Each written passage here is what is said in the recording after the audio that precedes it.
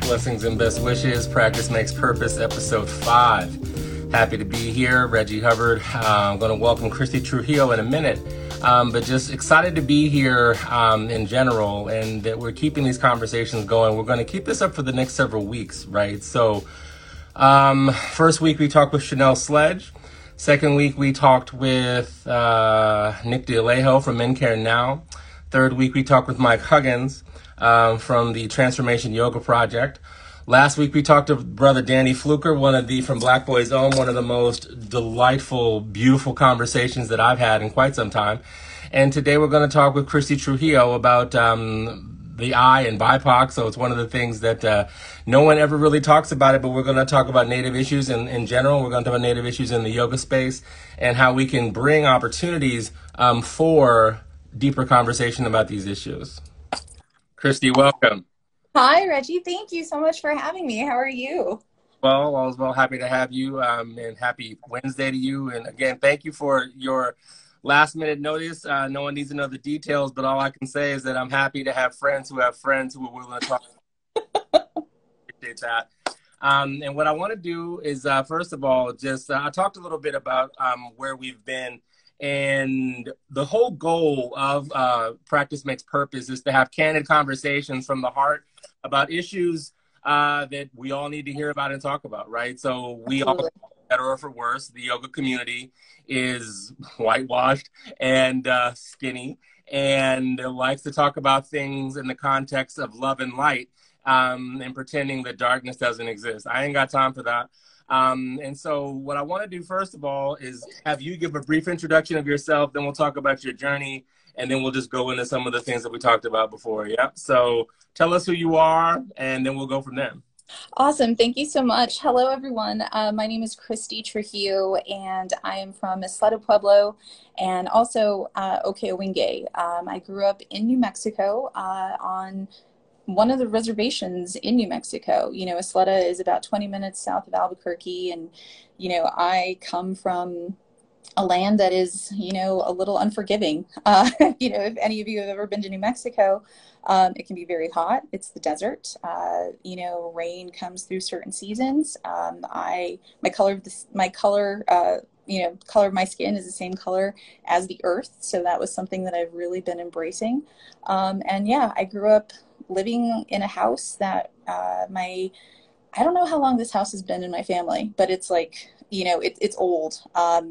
But, you know, we lived in the reservation right by the plaza, and I grew up thinking I wasn't really different from others until I went away to college. And, you know, kind of with like what you were saying about this, you know, whitewash society we were living in, especially with yoga, you know, I grew up thinking I wasn't necessarily different from others, especially since, you know, New Mexico does have a diverse population. You know, there's a strong Native culture there. You have, you know, a lot of New Mexican influence, white, not too many Black people, to be honest. Right. But I had my eyes really opened when I went away to school. I went to college in Connecticut, which is a completely different universe. So right. I think when I, you know, turned 19 is when I fully was like, oh, the world works in a different way than how I was raised.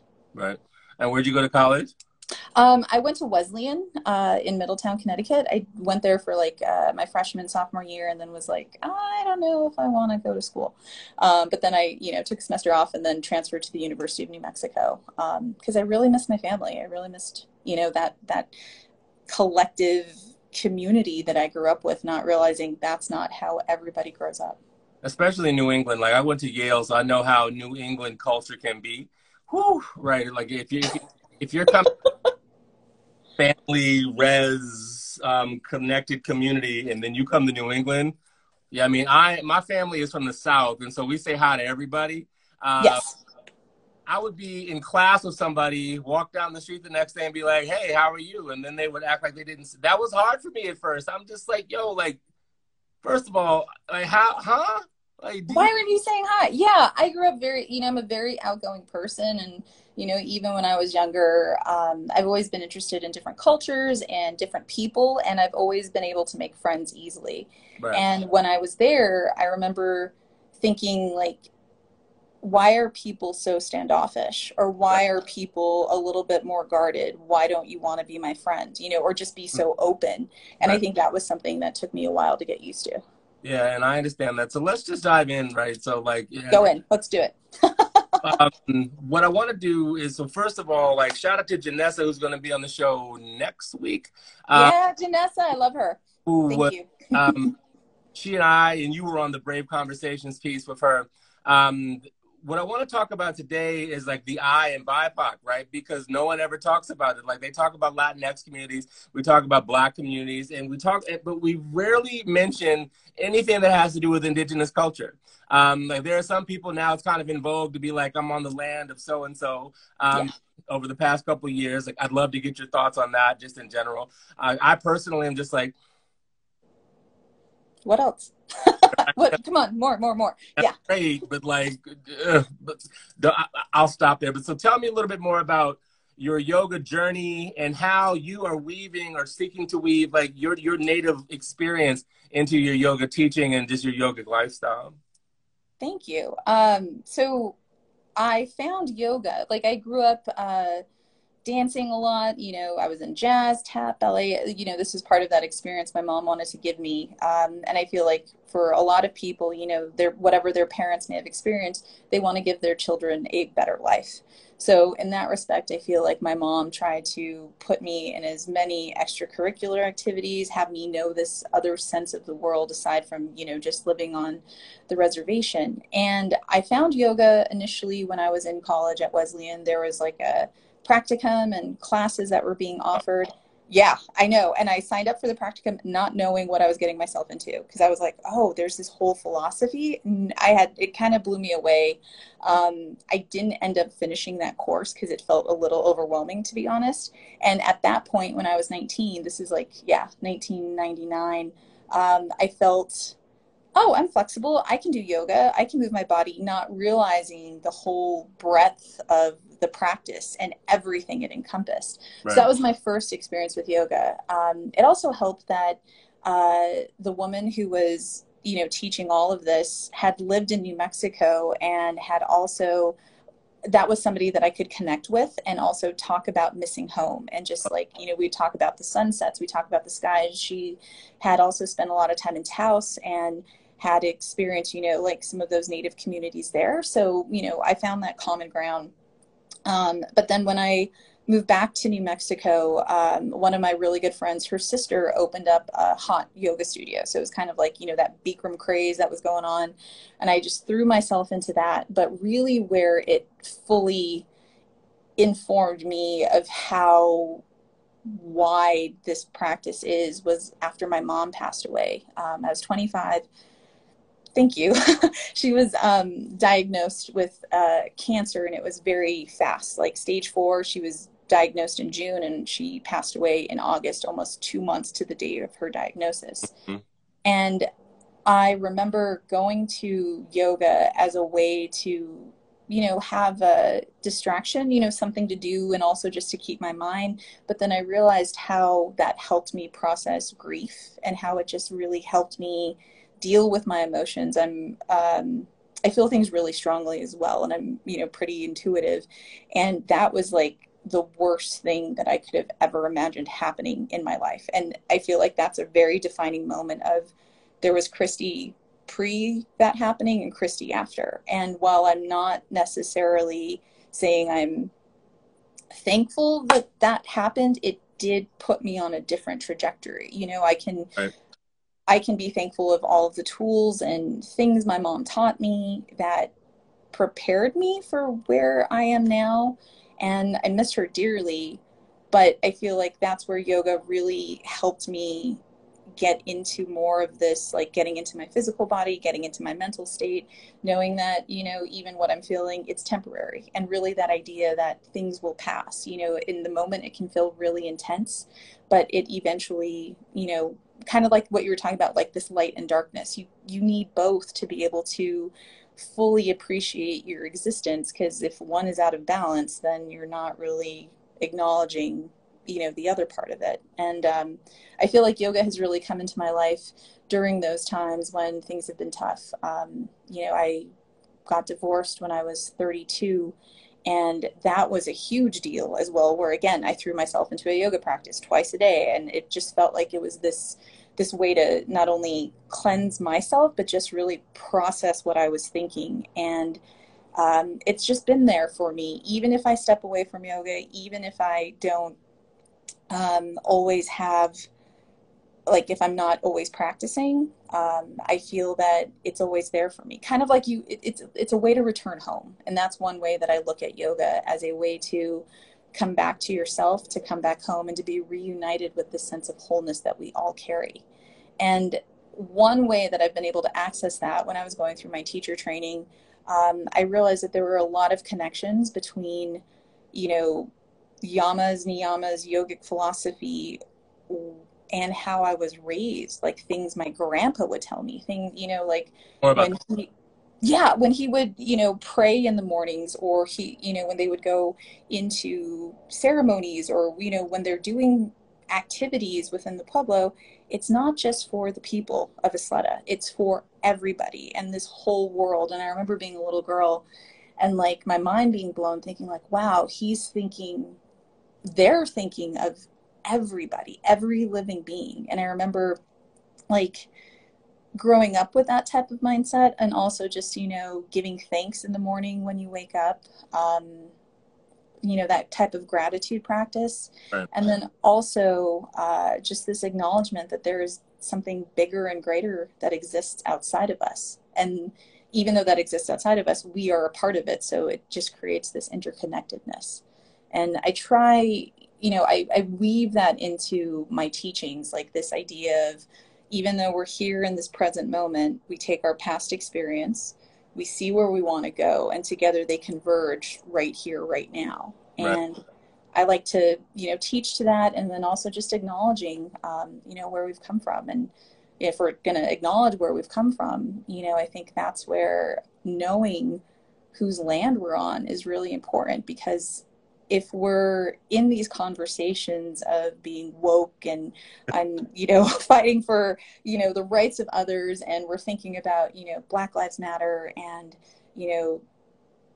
giving voices to minority populations, like oftentimes Indigenous people, Native Americans are overlooked. We're, oftentimes forgotten, but I feel I'm here to remind people we're still here. We haven't gone anywhere. We've been here since that, even from creation stories, like since the beginning of time. And the fact that, the way this country has been founded through history, it's not an accurate, and I don't even want to say it's a story. There are no real accurate ways of telling what has happened in a textbook, because I feel like then that unpacks a lot of grief and a lot of like acknowledging, oh wow, we really fucked up and we really treated people poorly and badly, and now this is where we are. Right. Right. I love everything that you shared there. I'm going to pull out a couple things, and then we'll go forward. Like I started practicing yoga to not curse out my boss. So similarly, I was in a situation where I was under extreme professional stress, like extreme, like I would be in meetings and they would be like, so why did we hire you? So it was abusive psychological turmoil. And not a good place to be. All right. So how do I not curse these people out? I set myself into a yoga practice and was able to hold space for, like you talked about, light and dark. And I'm going to tease that out a little bit more because, no shade on my fam out there in the yoga world that only talk about love and light. But you can't have light without darkness, and you can't bypass darkness. Darkness is part of the lived experience. And darkness exists like equally in like Black communities, indigenous communities, because of the reality of the American experiment. The reality of the American experiment, and, you know, translated in the yoga space, is that it doesn't make space for Black and brown people. It doesn't make space for us. And this is part of the reason that we have Practice Makes Purpose, and like I've kind of like shot onto the scene, is because like, if you don't make space for me, I will take space for we. Like, I don't really need your permission because you're likely not going to give it. So like, even if you give it or not, I will hold space. And like we talked about on the phone, be a steward for all of us.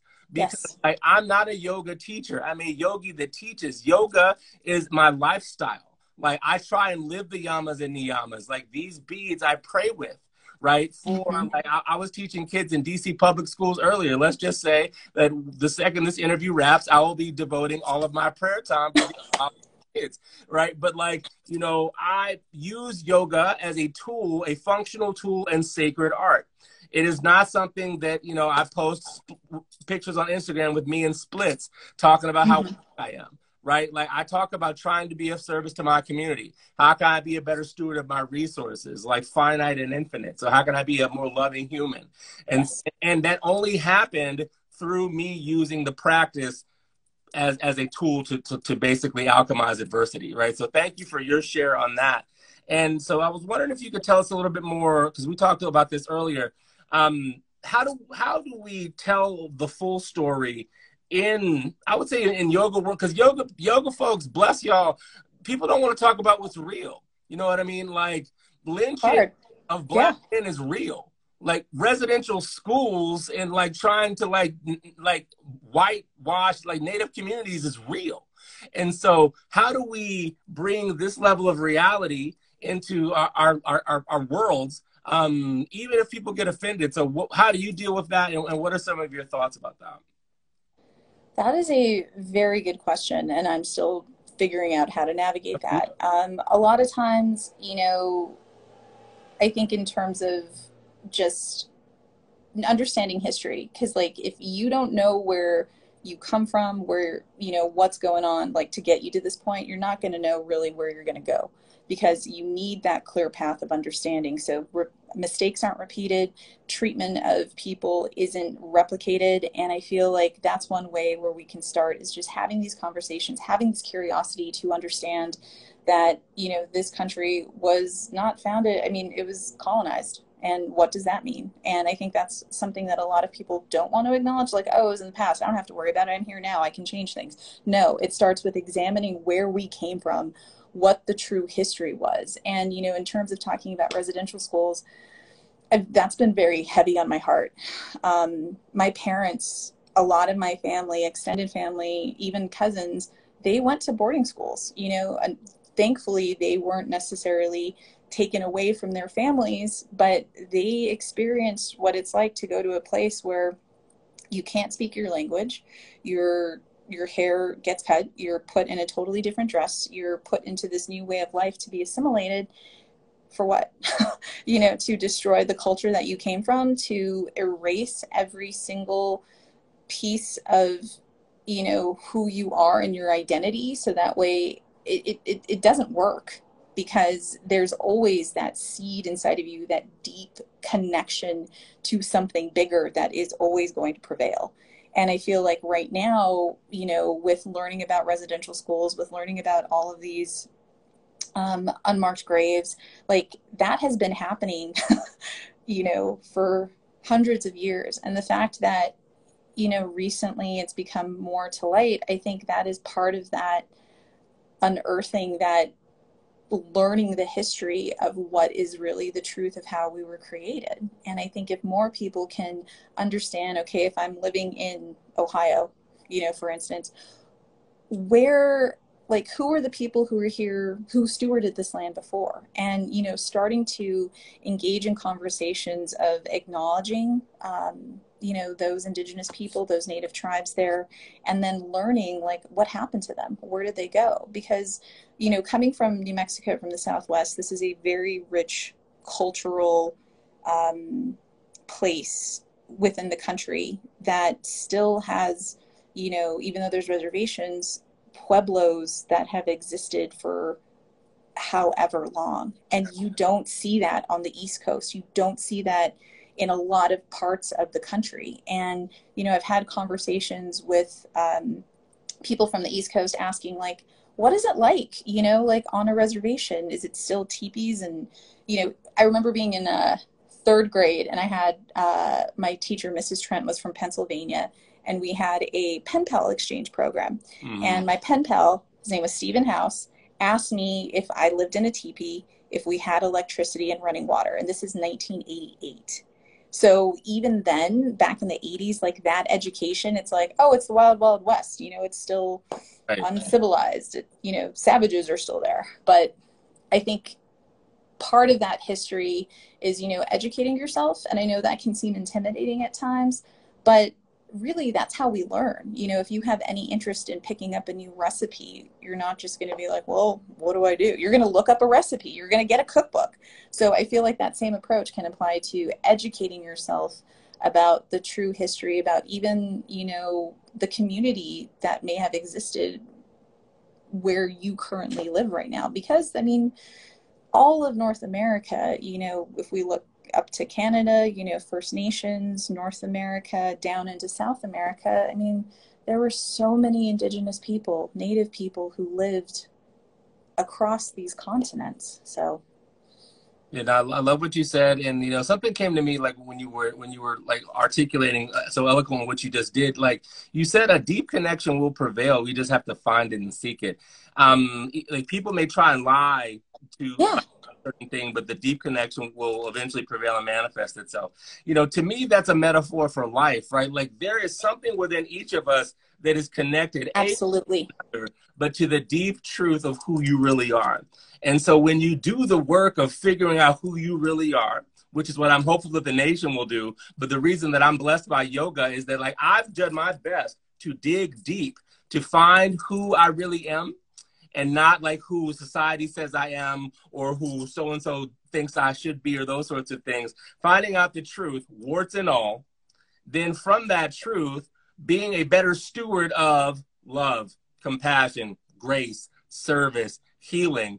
But I've only been able to do that because like I sought that deep truth that everyone, you know, just, you know, you're an angry black man, you're this, you're this.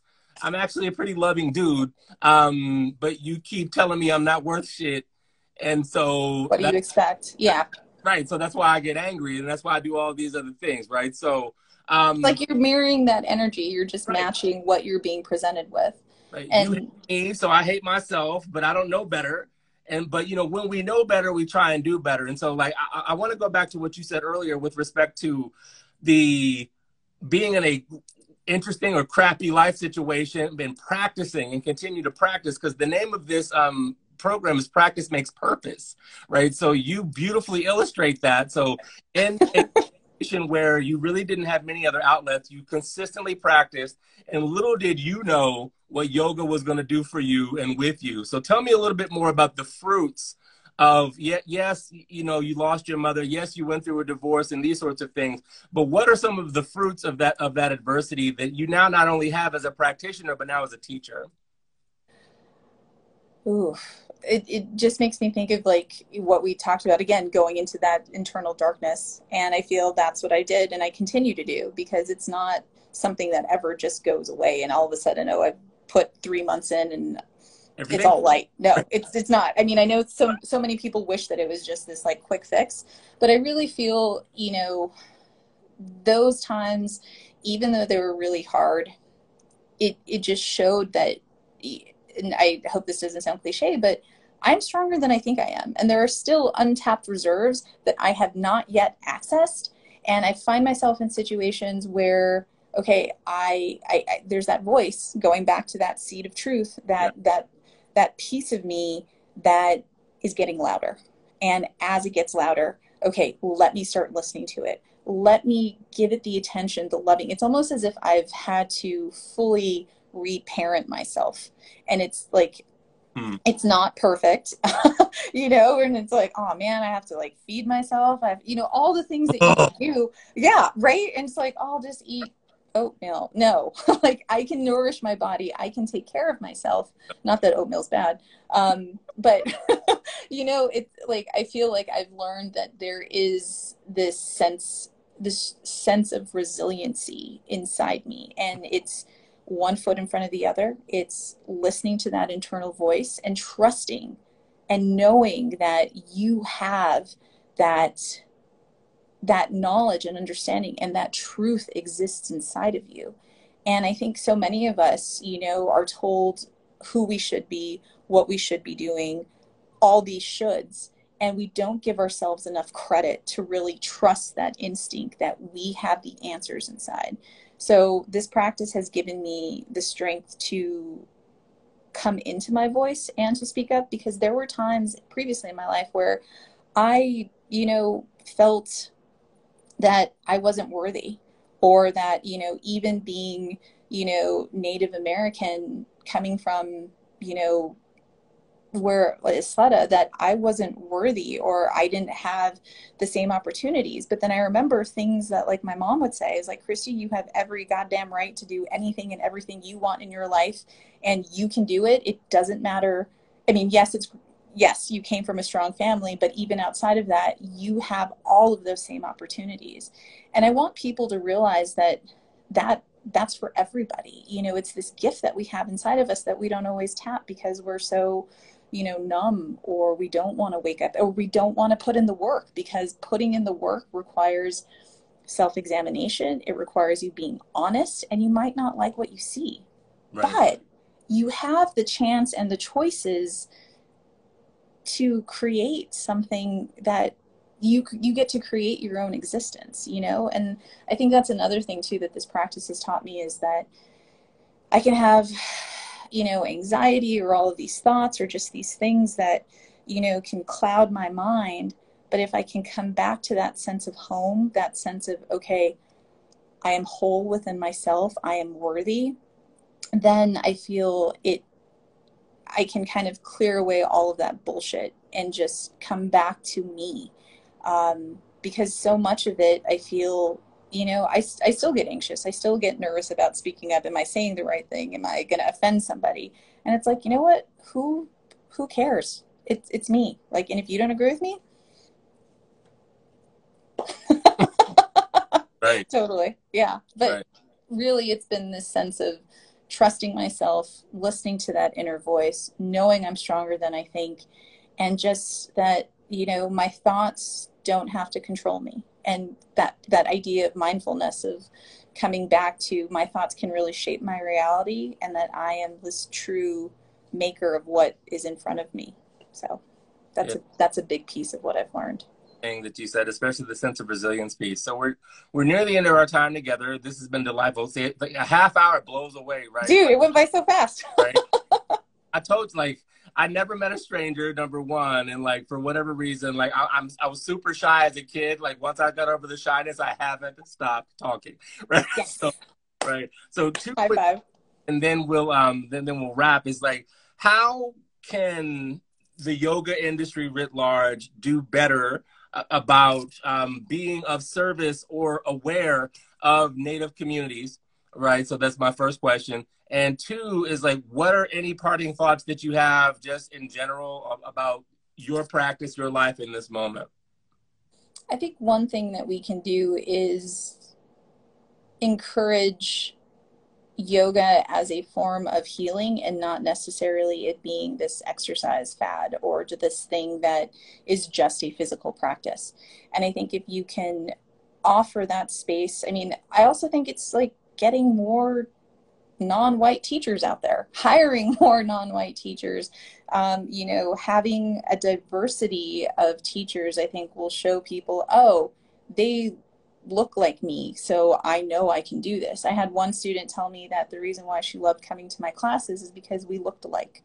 And that was I was like, dang, I had never thought of that. And then I thought, wow, I mean, I even thought I couldn't be a yoga teacher because all of my teachers had been white up until I took my yoga teacher training. Word. And, I didn't know that was a reality for me. So I would say, yes, yoga studios, hire more Black teachers, more Indigenous teachers, and even just having it accessible for like places where you wouldn't necessarily put a yoga studio, you know, like thinking outside of that box. It doesn't have to be this model where memberships are this exorbitant amount.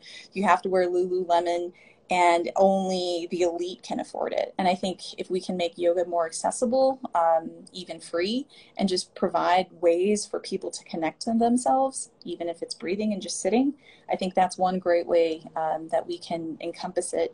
I also really want to start working with more indigenous communities. I've been trying to reach out to see what ways that we can connect. And I've done some work with some organizations in New Mexico and even here locally in Denver.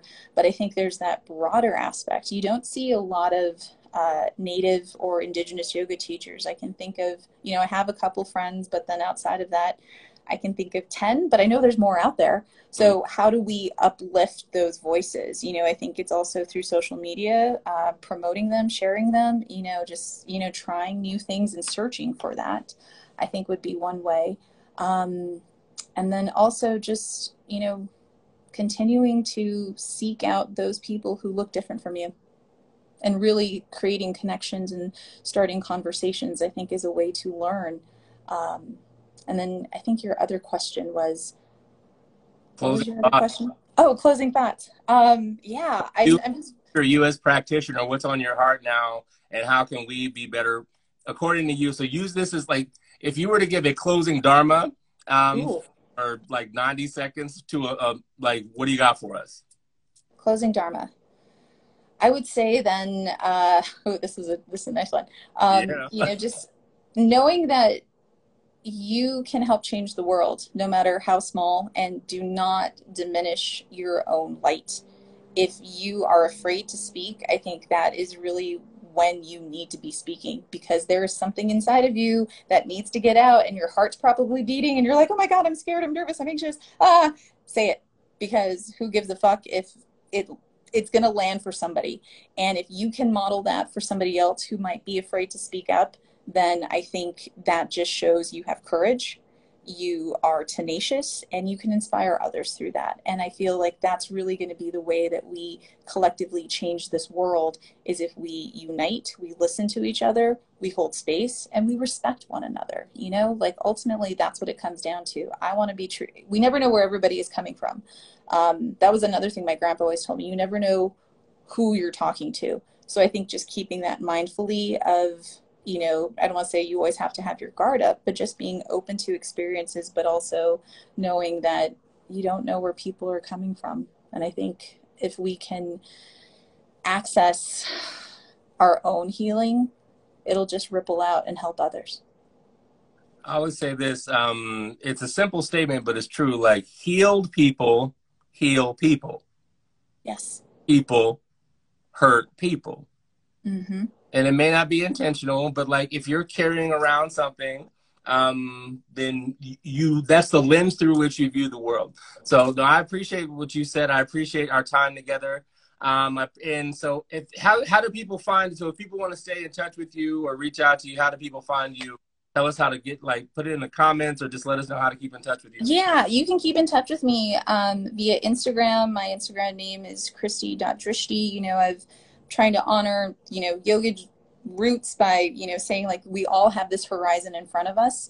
I'm also working with an awesome graphic designer locally from Laguna Pueblo, Hatzi Designs, and we're coming up with some really amazing things that I'm going to feature for my workshop series. We are still here, and then I also do a Zia medicine wheel.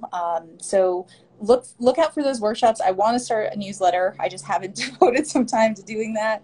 And then, yeah, I'm going to make a website. So I'm actually going to be hosting a We Are Still Here class on July 31st to help support, you know, survivors of the residential school experience. So I'll be posting about that on my Instagram. I have a post coming up. But yeah, follow me on Instagram for right now. But outside of that, I would love to get to know you, and yeah, that's where I am right now. It's my main way of communicating with the world. Well, please let me know about your We're Still Here class, and I'll put that out in my world, because like that. Thank you. About a Juneteenth class that blew people's minds, right? Because I was like, we need to figure out better service to one another. So like, please let me know how we can support you there, like me personally, and then I will.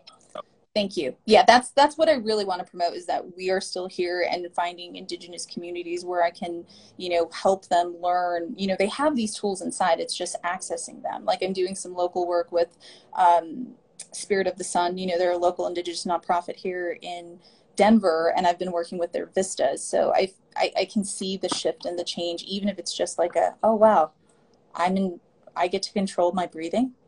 Something as simple as that. And that's all that's the start.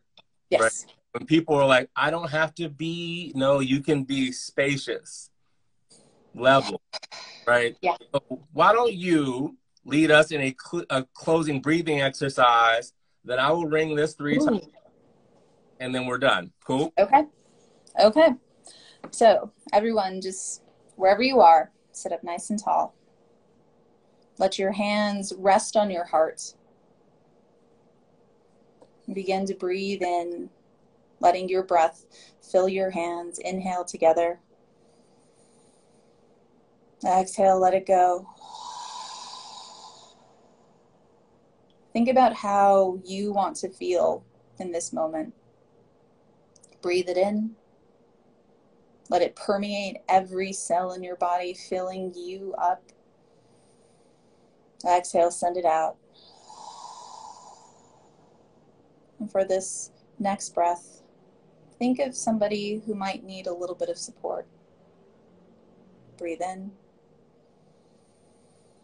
Send that out to them. And may we also acknowledge all those who have come before us, all those yet to come, and where we are now. Okay.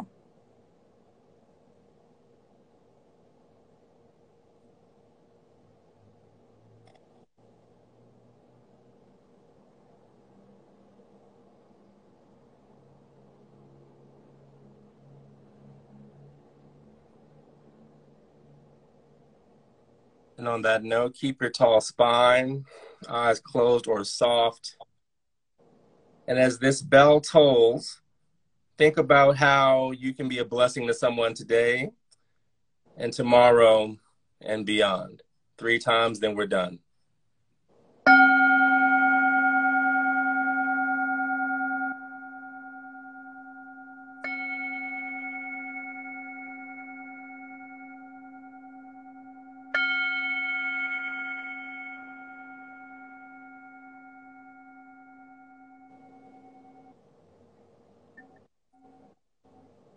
Deep blessing and gratitude to you, Christy. Blessings to all who watch this live or later. Thank you for tuning in to episode 5. We'll be back next week.